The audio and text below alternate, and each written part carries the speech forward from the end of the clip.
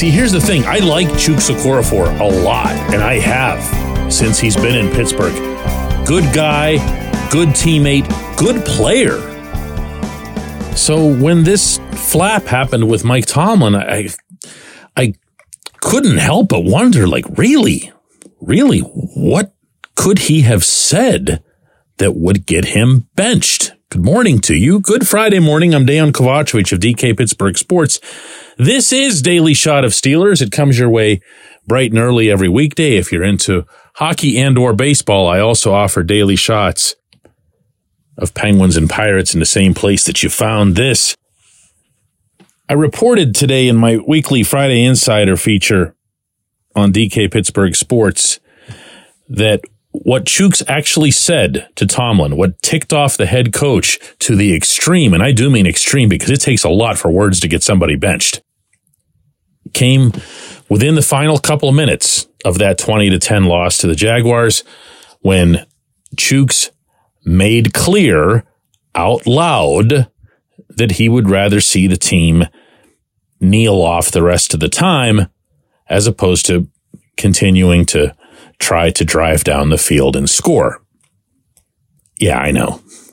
The Steelers were at their 2. The clock showed 1:52 remaining, and it's 10 points, but you gotta keep playing, you know?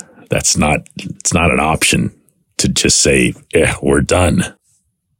So whatever he was thinking in the moment, presuming he was thinking anything, presuming there was any brain activity going on whatsoever aside from the obvious and real frustration of a very difficult day for the home team at Acrisure Stadium, he blew it.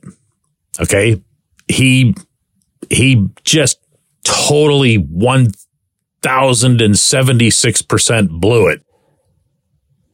And Tomlin had no use for it. Obviously, Tomlin sees it as, wanting to fold the tents or prioritizing yourself over the team and all kinds of other things that really is not something that's ever been known about Chuks through his 5+ seasons in the NFL. But it happened, and I don't blame the coach for reacting the way he did. And honestly, between us, I don't even care if the head coach just used it as a vehicle to get Broderick Jones onto the starting offensive line, even if it was just partially motivated by that. I'll share with you a couple of things. I was glad to have found this out from locker room sources and had it confirmed, principally because I didn't want anybody thinking something that I didn't believe would have been the case, which is that Chuks would have said something, truly awful. And you don't know. I mean, it's just wide open. You literally can't even put a frame around all the possibilities for what he could have said that could have resulted in that action. This, actually, to be honest with you, kind of makes sense. Chuks is known to speak his mind. So at least this gets that out of the way. Okay, nobody has to wonder if Chuks is some, evil dude all of a sudden. But I'll tell you, I've seen, heard, and read a lot of stuff about him over the past few days that really didn't reflect who he is at all. And that bugged me. So I'm going to share with you a couple other things about him. And I'm going to repeat that he's all right. You'd really, really, really like Chuks if you had the chance to meet him. And you'd like him within about, 15 seconds. Okay? Not super easy to smile, but has a friendly demeanor about him regardless. You probably know people like that.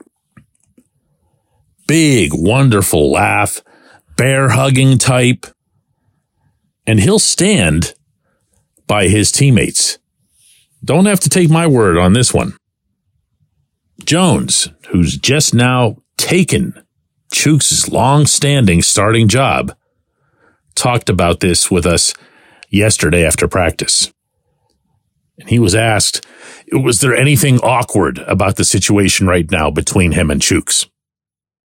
It's not even awkward. Like, it's like basically the same thing like that was going on with like me and Dan. You know, like Chuks is like a big brother on the field. You know, just being able to talk to me and coach me through the things that he see, like things I can do better, like giving me little tips and like what just like So I feel like it's a big help for me.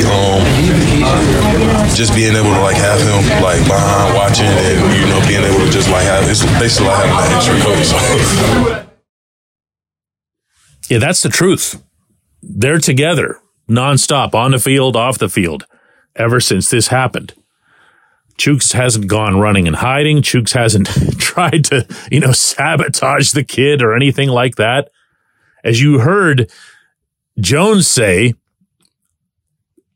he's being treated now by Chuks the way he was by Dan Moore all through training camp and the preseason and the first few games of the regular season. They've stuck together. They've supported each other, the members of this line. And they're going to do that, and not without cause, for Chuks as well. And they should. There is no reason whatsoever to discard this player, much less the person, over what he said. The next of us who's never blurted out anything that we didn't immediately want to stuff back into our mouths will be the first. None of us is infallible in this capacity. Not one. And even including saying stupid stuff to tick off the boss. Okay? Like within earshot of the boss. All Chuks did is something that every last one of us has done. Recently, I want to say this was about a month ago, the subject of the various big guys on the bookends of the line came up with Matt Canada, and Canada's response was, we consider ourselves to have 3 NFL-level tackles. And yeah, it's a luxury. It's a luxury in the league. But that's how they've approached it. You will still need Chuks. You don't want to need him because it probably means that one of Moore or Jones got hurt. You don't want to see anybody get hurt, but you will still need him. They will still need him. And burying him, whether it's on the inside or the outside, would be a massive mistake. Not over this. When we come back, J1Q. Luxembourg, Garbett, Kelly, and George. LGKG is a personal injury law firm in Western Pennsylvania that represents people hurt in car accidents or who need help with workers' comp or medical malpractice. When the attorneys at LGKG make you a promise, they keep it. They've been keeping promises in our region for over 80 years. LGKG's been AV rated, the highest rating a law firm can receive, and they've been designated super lawyers. That's actually a thing for over 15 years. It's a rare combination. LGKG has offices in Cranberry, Newcastle, Beaver Falls, Butler, and Elwood City.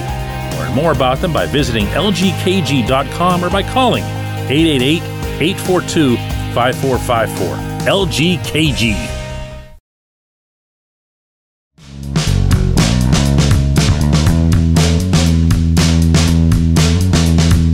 Today's J1Q comes from Ben, who says, hey, DK, Pat Peterson has been a bit of a letdown this season, and I can swallow that, but could moving him around the secondary allow him to be a little bit more of a playmaker? Ben, I kind of feel the way you asked that, meaning the first part of that, you say where he's been a bit of a letdown, and I can swallow that. He's 33 years old. He's achieved so much in the NFL already, and yet he's 33 years old. And there's only so much anyone could have expected, even though he was coming off a decent season for the Vikings with the 5 picks and solid overall play. Once you cross a certain line, and it's different for everybody, but it's obviously later for the greats, and Peterson absolutely was a great in his time in Minneapolis. It comes like that. You hear that all the time in sports. The end comes quickly. The first thing to go is ... depending on the sport.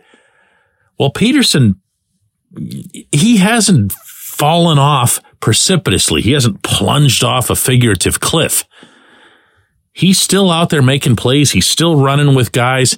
There are times when it's not pretty, but I wouldn't say that you've seen any sequence over the first half of this schedule where you would say, boy, that team is really picking on Pat Pete. They are really going after him. We saw it with Levi Wallace, and we've seen games where the opponent has gone after the secondary, but you've not seen a situation where they were like, there's the weak spot. Go after that number 20 out there. And I'd say that's to his considerable credit. I really would. Now, do you want him moving around? Do you want him sliding around? Do you want him trying different things? Do you want him having more of a surprise element or a wild card style where he can go fishing for picks? No. Two reasons for that, and they're both related to some other dude.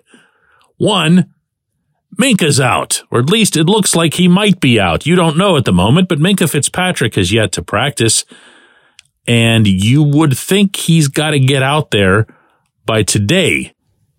Maybe. Anyway, you never know with a player of that stature and how Mike Tomlin will treat them understandably differently. But if Minka's not out there, the last thing you want is more unpredictability back there, more chaos. The second reason is if Minka's healthy, the last thing you want is two of those guys doing that because you want Minka doing that. So you don't make a move that would displace or make less comfortable your best guy in the secondary. So I think what you're going to see here is Joey Porter Jr.'s got one spot down. I think we all can agree on that one. Joey needs to play. Joey needs to tackle, in parentheses. And Levi has shown fairly well, which he's capable of doing. He did that for the better part of the 2022 season, which is why he was brought back in the same role that he's currently playing. He can be a good football player. He can be a part of the solution. So if he isn't, maybe that's when and where you put Pat Pete in. That's the most realistic scenario that I could come up with you right now for the outside corners. I appreciate the question. I appreciate everybody listening to Daily Shot of Steelers today, all week long, all year long, and we will be back after the weekend with a new show on Monday to discuss Steelers versus Packers. Have a terrific weekend, everybody.